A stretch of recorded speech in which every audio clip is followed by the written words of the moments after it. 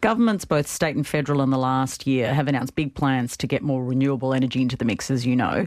When will those projects start to bring down the cost of electricity generation? When will the mix of those? We keep hearing that renewables is the cheapest form of energy, and yet clearly the Ukraine war is putting pressure on prices. When will we see a consequence? So we already see that. So if you look at December, January, February, when we've got high renewables output, particularly solar through the middle of the day and our wind outputs, we can have negative prices sometimes in the spot market. So we are seeing that positive impact from renewables investment. Hello and welcome to the Baseload podcast. My name is Ben Beattie. We just heard from Clare Savage, Chair of the Australian Energy Regulator, explaining why renewables are lowering costs, in direct contradiction to the reason she's on the show, which is to explain why the Australian Energy Regulator is about to raise the retail price cap, also known in confusing doublespeak as the default market offer. The gratuitous sheep-bleating sound effects indicates Ms Savage has provided some misleading information. Between the federal and state governments, tens of billions of taxpayer dollars are being thrown at renewables and new transmission lines, and these costs have not yet been factored into the AER's deliberations on the retail price cap. We'll hear more from Ms Savage and the sheep later in the show. We'll touch on Daniel Andrews and his misinformation to the public about gas extraction in Victoria and what he's planning to do about it. Robert Gottliebsen had a very strong, a very good article in The Australian in March. We'll dig through that a little bit. And finally, this episode will wrap up with the full audio from the recent nuclear power debate in the Australian Senate on the 22nd of March 2023. But first, Ben Fordham on 2GB Radio takes us through the changes in the power prices. Well, we've got a bit of news, and this is worse than we expected. Electricity prices are set to jump by almost a quarter. We're bracing for official increases of up to 25% from July 1. The draft default market offer, which is the price cap on what retailers charge their existing customers, has just been released. And if you're a standard family customer, the increase will be between 19% and 24%. So they were talking about 20%. It's a lot higher than that if you're hitting 24 or 25. Small businesses, 25% more. So there you go. Price increases again. What's left unsaid, though, is that if a small business is coming off contract and gets relegated to a default market offer, whereas previously they've been on a better deal, effective increase in prices for that company might be double. They might go from, say, 20 cents a kilowatt hour total to more like 40 cents a kilowatt hour. And that's not something that small businesses can handle. Let's get back to the Clare Savage's interview on ABC Radio. The head of the Australian Energy Regulator, Clare Savage, is in the studio with me. Clare, welcome. Morning, Patricia. First of all, how much of a hike are we talking about and when is it going to hit? So what we're releasing today is our draft decision. So the final decision won't be available until May. At this time, we're estimating that household prices could rise between 20 and 22%, depending on where you live. The studio goats bleated, indicating we need to butt in. The default market offer for Energex in the region I live last year increased by $165 if you did not have hot water. It increased by $220 if you did have hot water. And for a small business, it increased by over $700. And they are 11%, 12% and 12% respectively. Now, it wouldn't be fair to continue without pointing out that from 2020 through to 2022, where there were some slight decreases in the order of 3 to 5%. These were largely because the Australian Energy Regulator, Ms Savage's organisation, clamped down on the money earned by transmission companies. Let's continue and see what else the goat picks up. Of course, the federal government intervened into the market at the end of the year. Of course, state and federal governments have intervened, especially at the end of last year. New South Wales implemented their coal reserve and the coal price cap, and the federal government intervened with their gas price cap. So we have seen unprecedented volatility in our wholesale electricity markets over the last couple of years. We've had very high coal and gas prices as a result of the war in Ukraine and the recovery from the pandemic. While it's true the international boycotts of Russian coal and gas have pushed up international prices in those commodities, it's largely untrue to say that export coal is burnt in Australian power stations.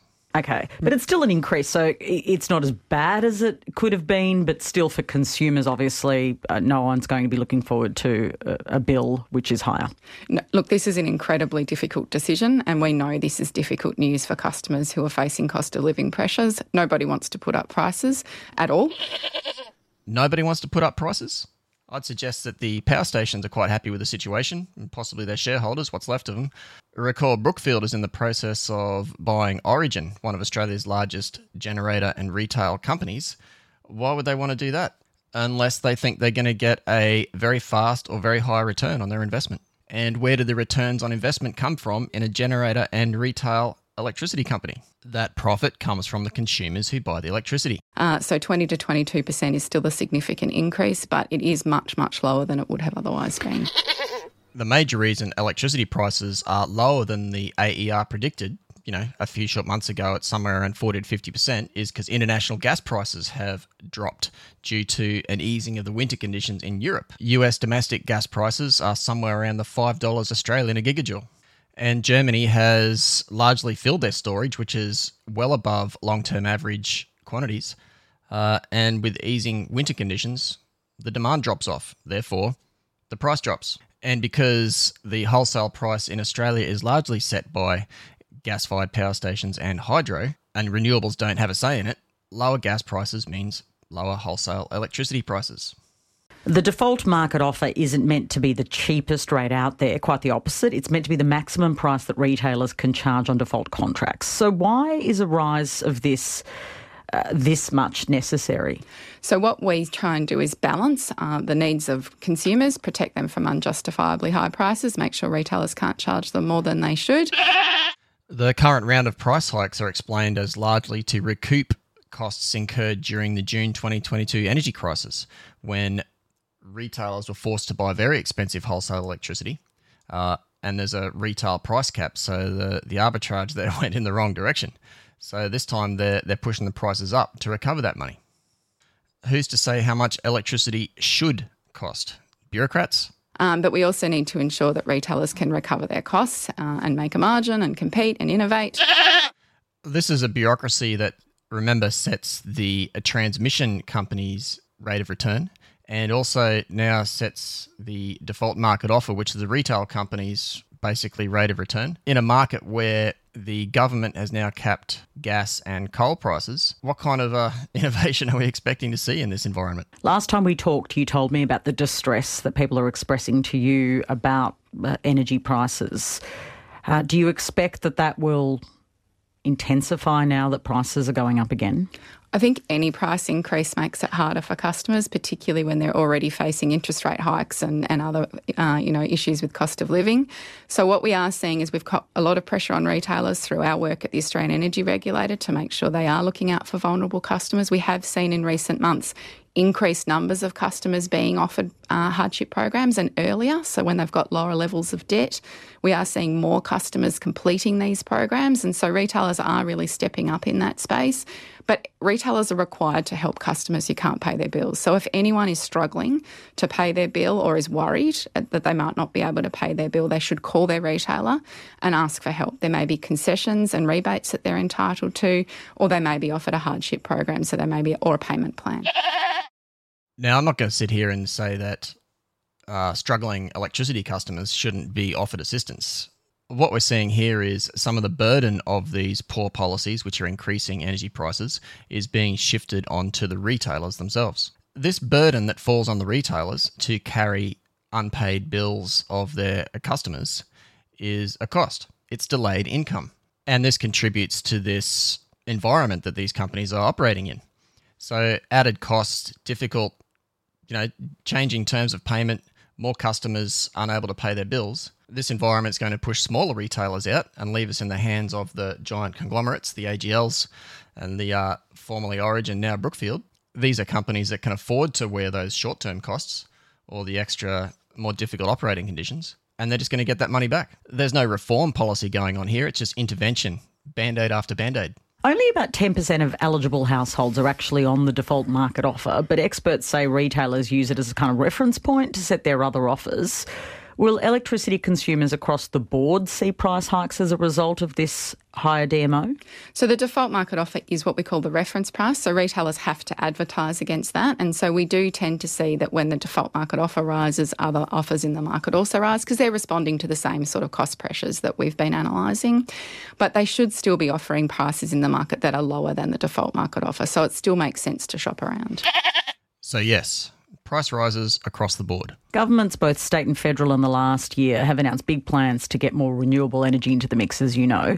When will those projects start to bring down the cost of electricity generation? When will the mix of those? We keep hearing that renewables is the cheapest form of energy, and yet clearly the Ukraine war is putting pressure on prices. When will we see a consequence? Well, you won't, Patricia, because renewables do not lower retail electricity prices, as I've explained several times before. So we already see that. So if you look at December, January, February, when we've got high renewables output, particularly solar through the middle of the day and our wind outputs, we can have negative prices sometimes in the spot market. I'm not sure how many times I have to say it or how many times these bureaucrats have to be told, but wholesale prices are not retail prices. And by the way, in what part of the sane world do negative wholesale prices indicate a good outcome? We are seeing that positive impact from renewables investment. That was a squeaky one. I'm not sure there's any positive impact from renewables investment. Clare Savage is on the show explaining how electricity prices are just going up. What we also need investment in, though, is dispatchable forms of capacities. Of course. More investment. That'll push the prices down. So we need to replace our ageing coal-fired power stations, and we need new gas-fired generation, pumped hydro, storage, batteries, and we also need lots of transmission investment to spread it all around, to transport it around the country. To me, that sounds more like a message from the renewables lobby than from the chief bureaucrat of our Energy Regulatory Agency. You mentioned this is a draft. It's not the final. You'll make your final determination at the end of May. Can you just explain that? Could we see a bigger hike? Like, what changes between now and May? So one of the things we're doing is consulting. So we'll be looking for feedback from stakeholders, consumer groups, retailers, governments on what they think about the decision, make sure we haven't made any mistakes, get that feedback over the next couple of months. We also, though, keep monitoring the market. So we've got information up to today, but of course we're setting a price from 1 July. So we'll continue to collect information about the cost of the contracts for next financial year and right up until we make our decision in May. So if we see big changes in that wholesale contract market between now and May, that could change the price. Hang on a minute. Price caps, coal reserves, lots and lots of renewables. Surely that's enough to keep the prices down. And we mentioned the intervention of the federal government at the end of last year, that you say the prices would have been much higher if that hadn't happened. Could that have a positive impact still in the next couple of months to even lower the price further? Well, we've already seen the market fall about 50% since those interventions in October, started talking about interventions in October last year. Again, wholesale electricity price reductions have been caused by lower gas prices internationally. The prices seem to have stabilised in the last couple of months, so that's not to say they couldn't fall further. Except now there's price caps to refer to in coal and gas, and the DMO has been raised up. Therefore, there's no incentive to lower prices. If we saw major plant outages or reliability concerns, they could also rise. So we just need to keep collecting that information until we make the decision in May. Ms Savage is referring to major plant outages, and I believe she's implying coal. Well, if that's the case, what would you call on to fill the gap? Wind?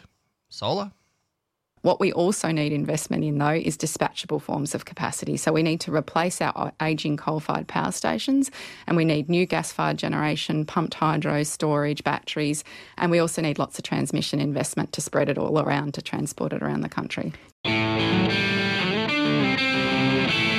I get angry about, things that are unfair, things that don't work, people that are held back, cutbacks from Liberal governments that hurt ordinary families. I get angry about greedy energy companies who are gouging people with European gas prices. They're the things I get angry about, Josh. And then, what's more, I don't just get angry, I do something about it. That's what's most important. Labor is doing what matters. We always have, and we always will. That clip was Daniel Andrews speaking some words from Sky News at the end of 2022. I chose that clip because it's difficult to find audio of Andrews speaking about gas. Andrews here says he's angry about, quote, greedy energy companies who are gouging people with European gas prices, end quote. Firstly, Australians don't pay European gas prices. We don't even export gas to Europe. Our LNG industry sent one, and only one, LNG cargo to the UK in 2022. The link between Australia's domestic gas prices and European gas prices is purely because Europe is trying to replace Russian gas and in 2022 massively increased gas imports from other countries. That sudden increase in demand meant European countries like Germany were happy to bid high prices in global spot markets to ensure they got the gas to prevent people freezing to death. This affected every gas user in the world, not just Australia. Now, with mild winter and historically full gas storages, Europe has since reduced their gas demand and global prices have retreated. Second, what is Andrews doing about securing gas supplies for Victorians? Absolutely nothing. He wants a domestic gas reserve installed, but that can only affect South Australia, Queensland or Western Australia, none of which have a pipeline with the capacities to supply the gas that will replace the depleted Bass Strait gas fields and keep Longford operational. And even if total demand for gas is flat or reducing slightly over time, the peak demand for gas remains high. This occurs during the southern state winters, when people with natural gas piped to their homes need to run heaters and electricity demand spikes, requiring gas-fired generation. These high demand periods remain dependent on gas, and will do so long after Victorian gas fields are depleted. So without new gas development in Victoria, gas prices will surge, and they will soon be paying even more for gas. This is why there are plans for LNG import terminals in both New South Wales and Victoria. Robert Gottliebson in the Australian newspaper on the 23rd of March 2023 calls out Daniel Andrews for his misinformation on gas. The article is titled, Andrews' Gas Ignorance Misleads the Nation, Drives Power Prices Higher. In an attack on Federal Resources Minister Madeleine King, Victorian Premier Daniel Andrews has been caught misleading the nation and the state of Victoria. Queensland will be delighted. Irrespective of your views of the Victorian Premier, he is a brilliant politician who rarely makes such a mistake, especially in dealing with Canberra. He may have been misled by his own energy minister. The contrast between what the Premier said and the facts is stunning. Well, with the greatest respect to Minister King, I direct her to the lead scientist who makes it very clear that there are no known or probable onshore reserves that can be conventionally extracted, Mr. Andrews said. And the facts are that Daniel Andrews is absolutely correct about the conclusions of the committee, headed by the lead scientist. But the High Cost Committee was ordered not to look at areas where Victoria has vast reserves of deep gas because their development at the time was banned. The government's strict don't look instruction also covered the reserves of Lakes Oil and Gippsland and gas in the Otways near the South Australian border. The committee dutifully obeyed the government instructions, thus making its conclusion a nonsense. And then, what's more, I don't just get angry, I do something about it. That's what's most important. Labor is doing what matters. We always have, and we always will. Victoria has lots of gas, and it's also relatively easy to extract. The difference between Victorian gas and Queensland gas is there's no great artesian basin sitting in the way. In Queensland, the LNG industry is fed by coal seam gas. The coal seam lives, 700 metres to 1,500 metres underground, whereas in coal seam pockets, the water that comes out of those is nothing to do with the Great Artesian Basin. You can't use that water unless you treat it, which the gas companies do. They have big water treatment plants, reverse osmosis to clean the water up, and that becomes, basically rainwater. The gas wells that are drilled through from the surface into the coal gas pockets go through the Great Artesian Basin, double or triple line concrete and steel things, about a foot across, about a foot in diameter. They bear little risk to the Great Artesian Basin. I mean, even if every single well leaked, the amount of water that would come into the Great Artesian Basin, I doubt you could measure a change in the salinity at all. Gottliebson continues.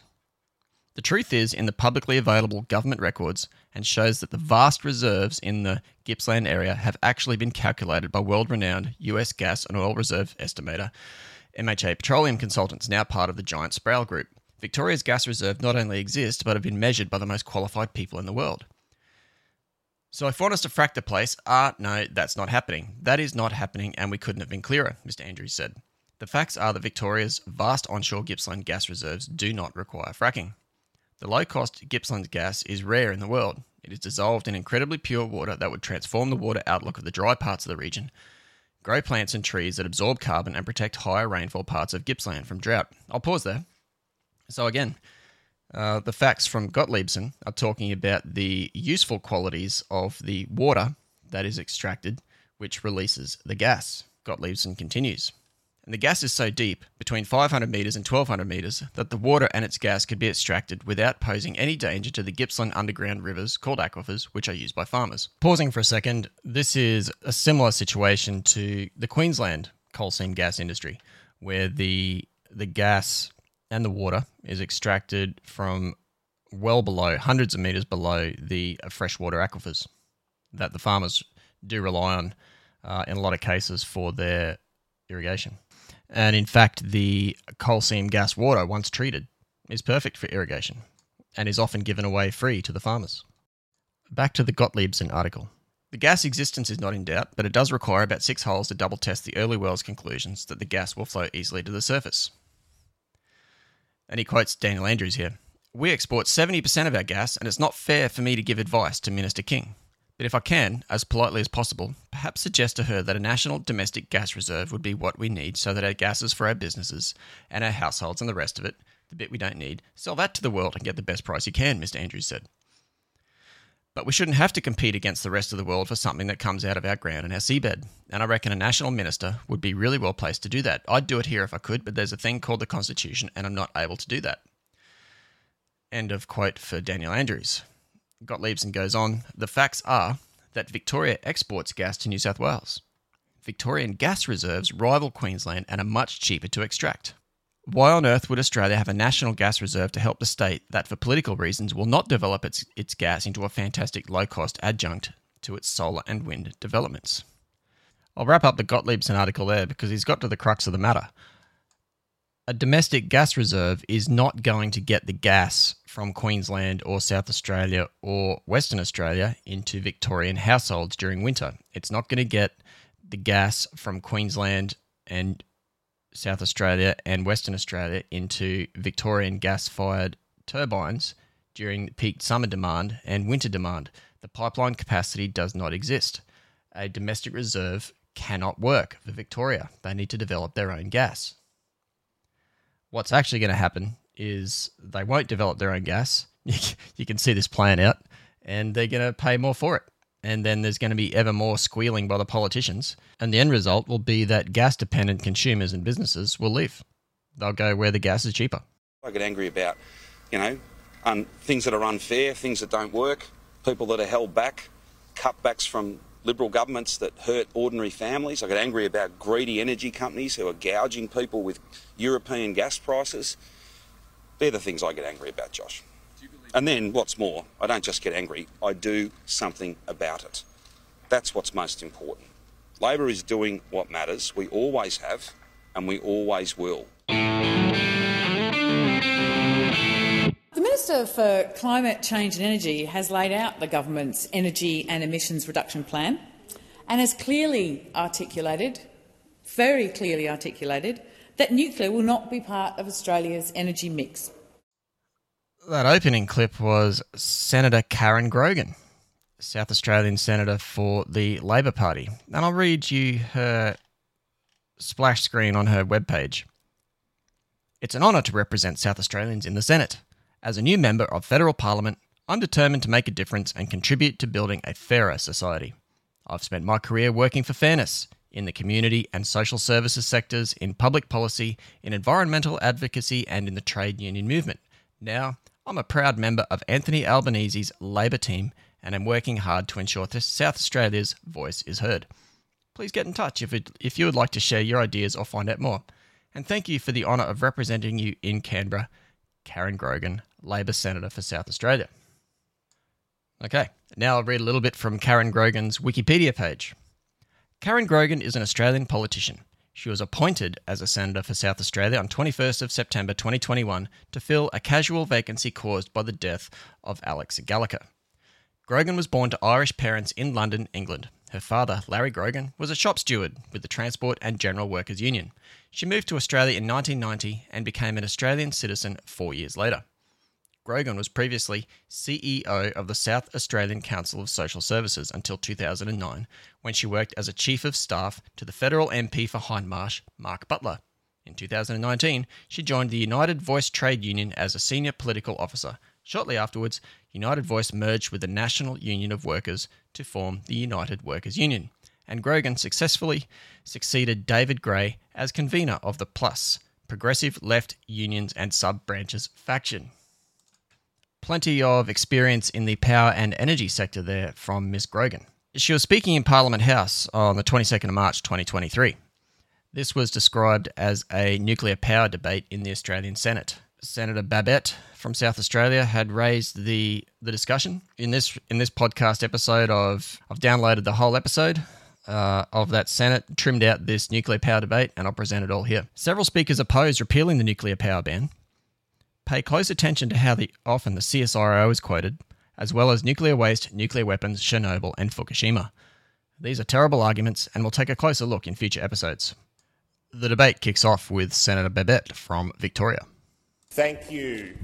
Now, Australia, we are facing an energy crisis that threatens to cripple industry, impoverish families, and if it is not urgently addressed, we will see our standard of living decrease, and we will see our people suffer. The fact that we find ourselves in this position beggars belief. As a nation, we have a clear competitive advantage: abundant and easily accessible coal and gas. I keep talking about it. We should have the cheapest energy in the world, but we don't.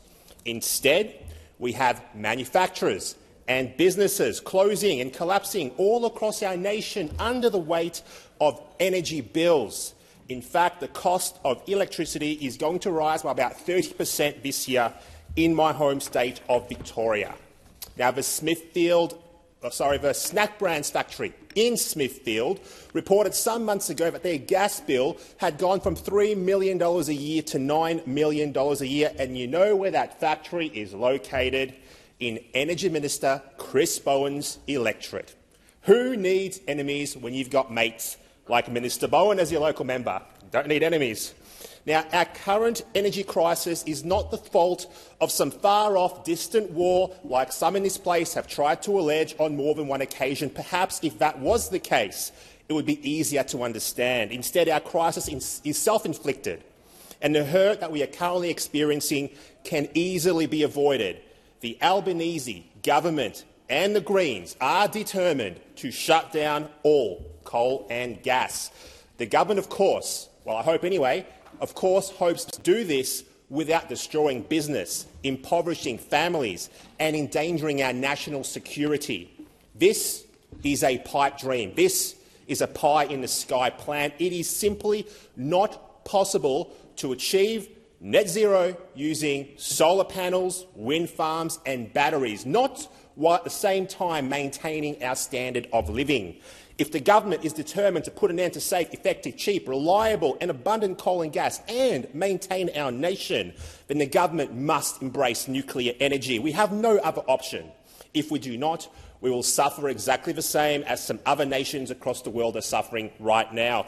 If the government is determined that Australians must not use our abundant coal and gas, then let's use our abundant uranium instead. But here's the irony: just like we're exporting our coal and gas, we're also exporting our uranium to other countries where they are using it. They are benefiting from it, and we're not. We are the third largest exporter of uranium in the world, and that's just crazy that we're not taking advantage of it. Now, for those who say they are worried that catastrophic climate change is about to end the Earth because of CO2, which is just plant food, well, nuclear power, there's your answer. What about the expense? Well, yes, it might cost a little bit up front, but it's an investment which secures our power needs for the long term. Renewables, however, are not renewable at all. The only thing renewable about renewables is the expense. Every 15 or so years, roughly, you've got to bury your solar panels in the ground, in landfill, buy new ones. Every 10 years, you bury the batteries, buy new ones. Every 20 years, you bury the wind turbines, you buy new ones. Where do you buy them from? Mostly China. The CCP controls most of the supply chain when it comes to renewables. Nuclear, when compared to that possible future, is in fact not expensive. It is better for our environment, especially when you can compare the cost of this against rebuilding our national infrastructure to accommodate renewables. With nuclear, you can build a plant in the existing footprint where the coal-powered fire plant is right now, and you can keep the infrastructure as it is. No changes. How good is that? Now, instead of acres of solar panels and hillsides dotted with wind turbines, we can have a facility roughly the size of an IKEA powering millions of homes. We need to stop cowering in fear at the thought of the word nuclear energy.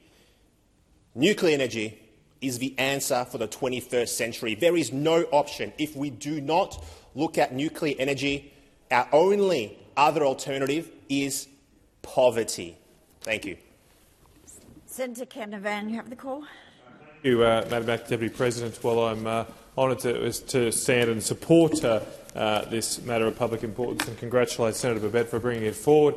The acquisition of 5 nuclear or up to 5 nuclear submarines has removed any logical reason for Australia to continue to ban nuclear energy in this country. Sometimes we hear that we can't go down the path of nuclear energy because we have nowhere to store the waste. Well, we are going to now have a high-level waste facility because of the acquisition of nuclear submarines. That hurdle will have already been jumped. That is done. We sometimes hear that it could potentially be too unsafe and there could be some sort of accident or issue. Well, we're going to have up to 5 nuclear reactors sailing around our coastline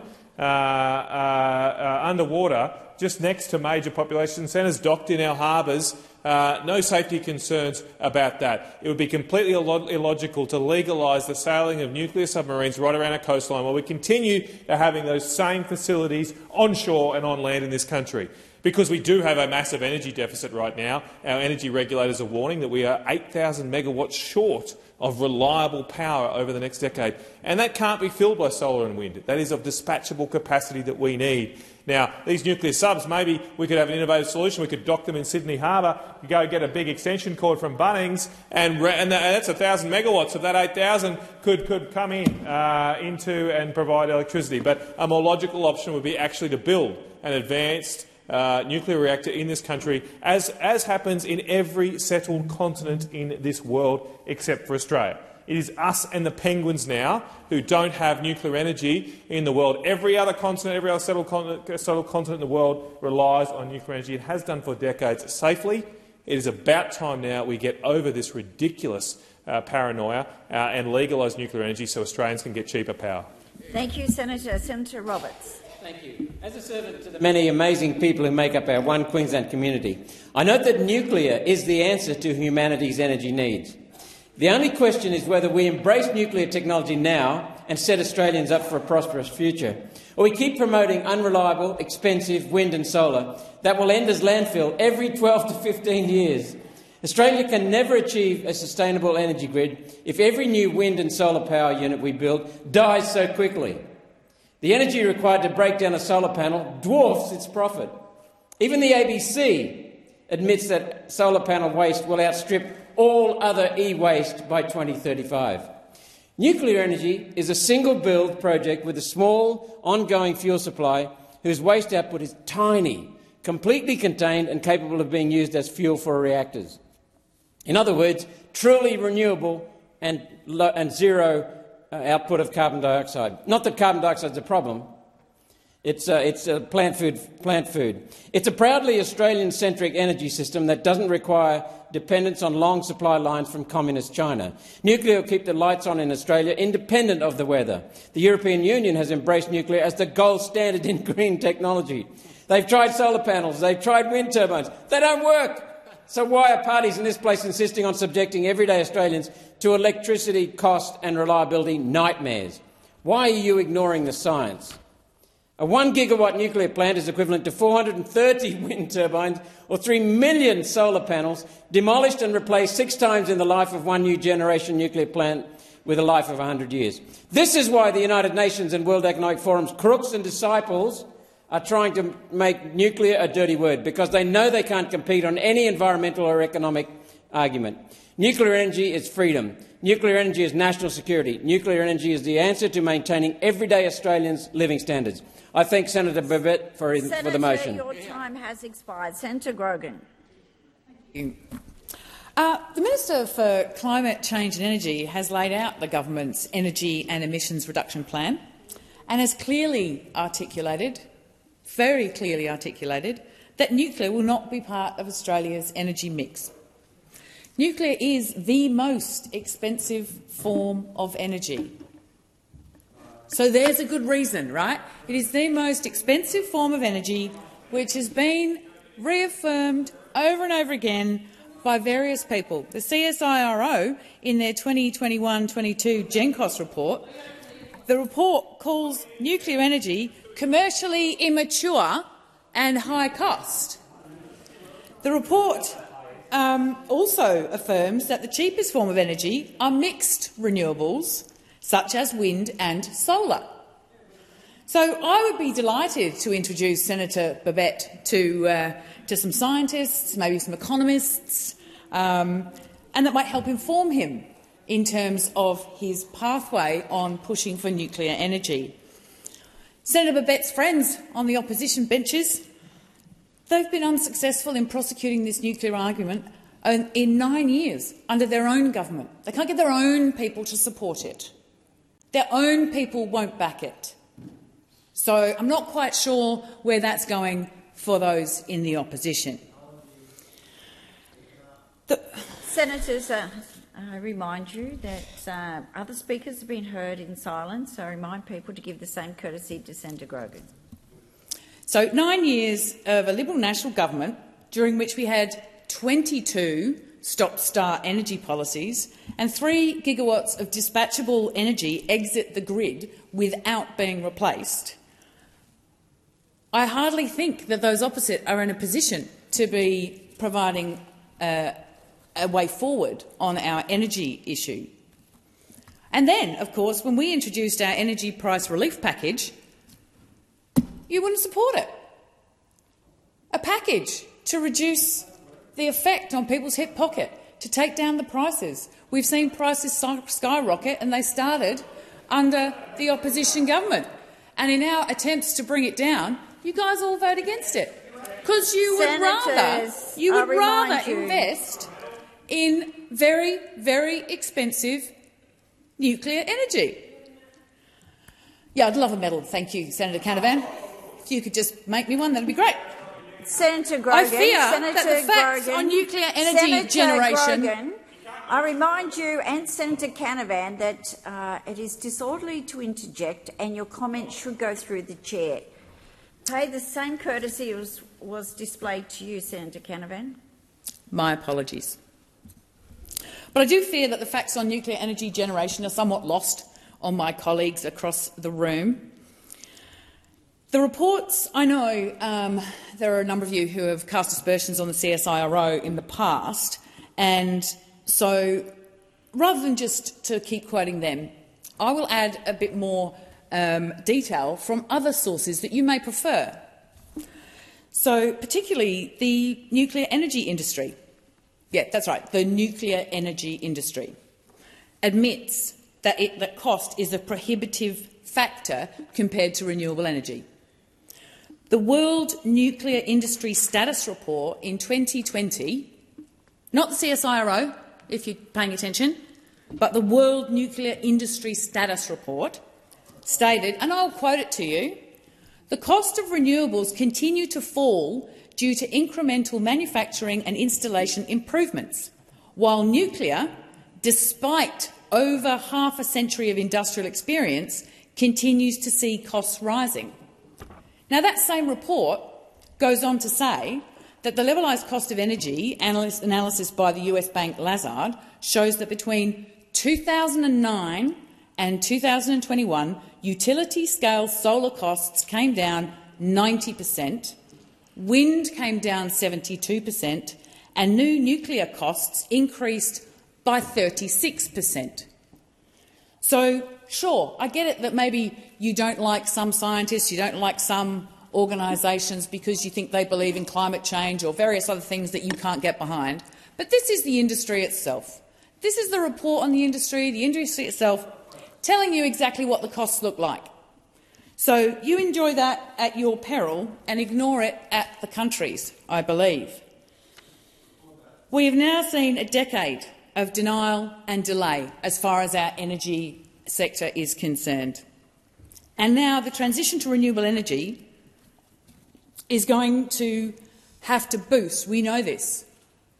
The level of investment has been low, but it is growing. Since we legislated the 43% target, investment has increased, and it will continue to increase. Thank you, for Senator. renewable Your energy. time has expired. Senator B. Pocock. Thank you, Acting Deputy President. The proposal for nuclear power for Australia is wrong on many counts. Small modular nuclear power generation is too expensive. It's not operating commercially. It's a distraction from what we have to really get on with, which is a very fast move to renewables.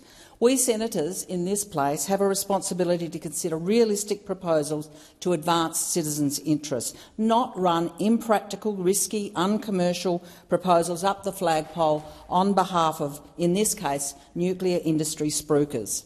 Last time I looked, only 2 small modular reactors were in operation on the planet, one in China, one in Russia, and in both cases the cost blowouts have been huge. Many other such next-generation nuclear reactors have been cancelled as people have worked out that renewables are the cheaper, reliable way forward. But I want to especially focus on what Senator Canavan has raised, and that's the question of nuclear waste disposal. The truth is that finding a permanent solution for the safe storage of nuclear waste arising from power generation remains a big, dangerous problem everywhere, a very expensive problem. The UK has 70 years of waste, 260,000 tonnes of it, from its nuclear power plants in unsafe, temporary storage. It's a major problem for that country and its citizens, and the US nuclear industry has been plagued similarly by dangerous leaks and failures. No long-term solution exists in the US, not for waste from power generation or from nuclear-powered submarines. South Australians have had some experience with these issues. In 2016, our citizens had a very close look at a proposal that we take the world's nuclear power waste and store it. And we were promised an income stream of $51 billion. That's a lot of money, but South Australians said no. The world's largest citizens' jury of 350 South Australian citizens read the fine print.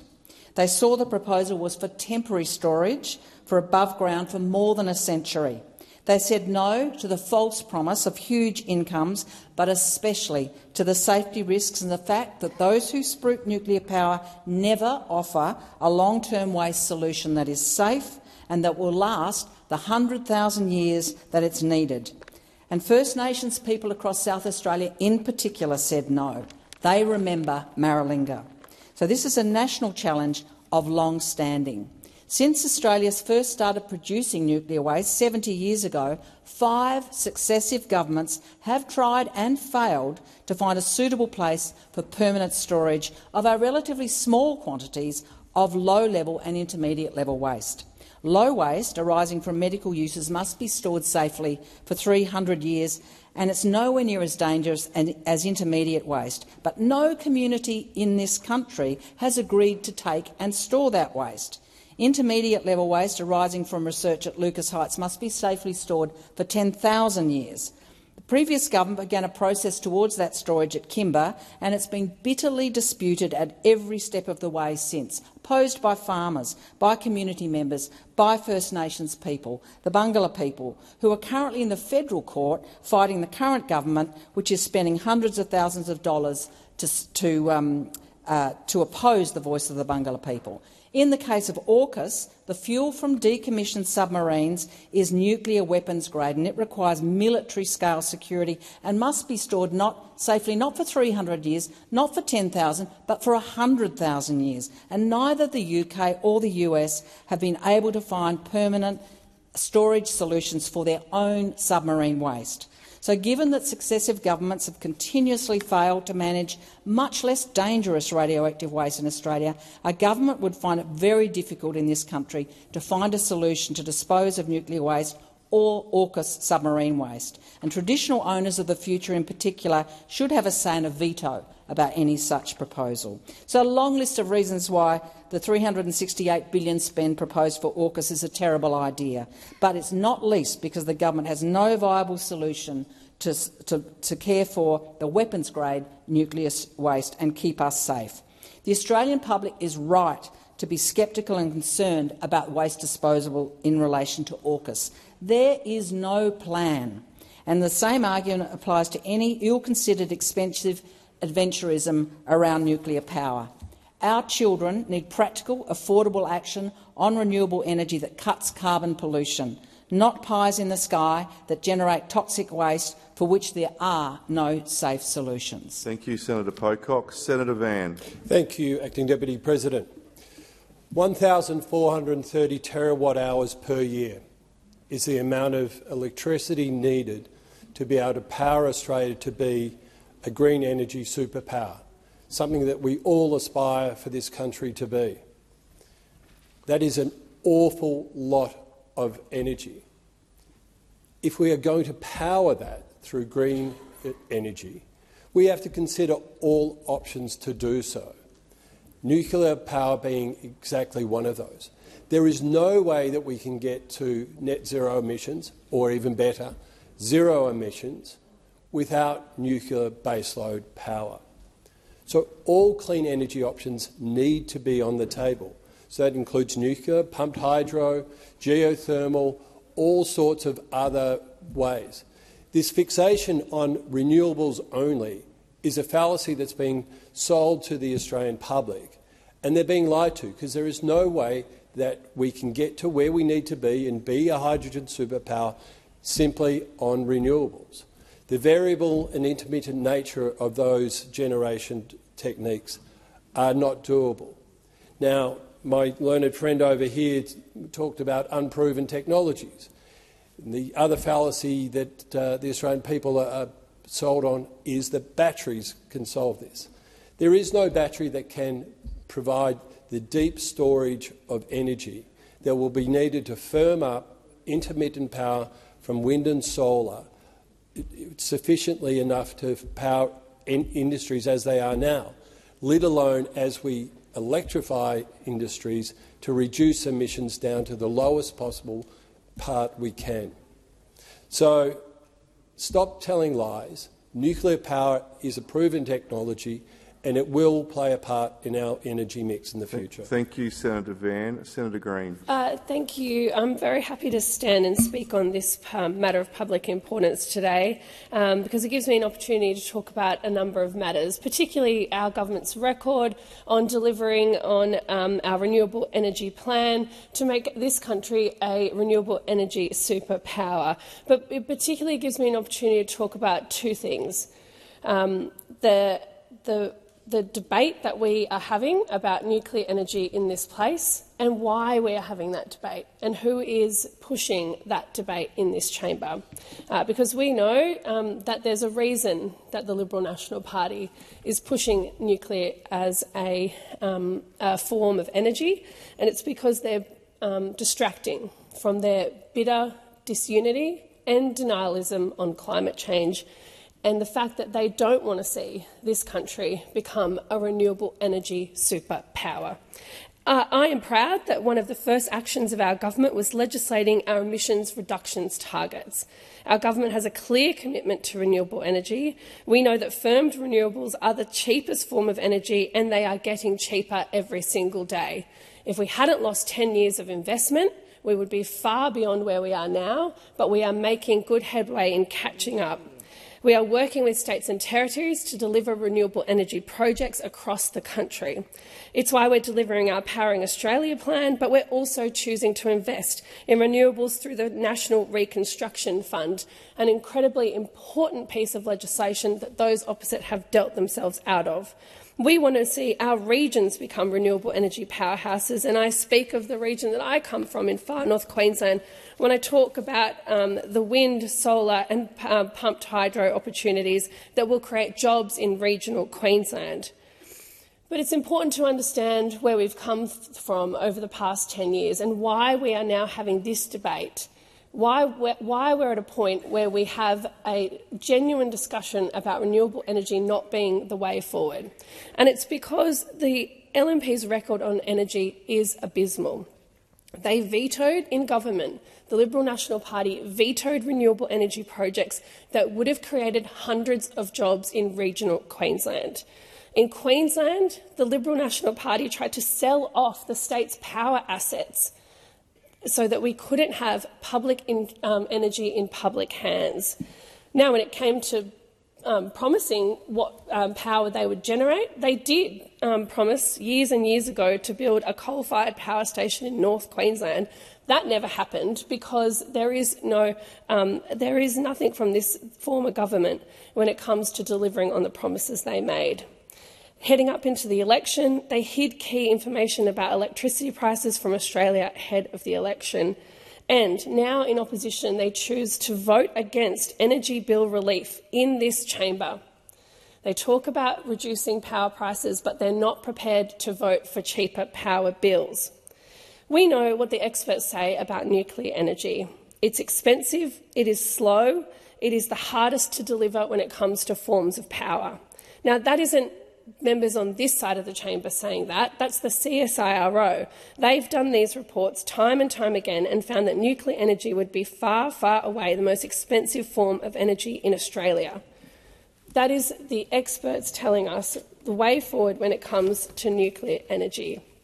We're facing an energy crisis right now in this country and in this world, and it is a matter of deep concern that a party of government is pushing a form of energy that would not have a plan that would take decades to establish. But why is the Liberal National Party talking about nuclear energy?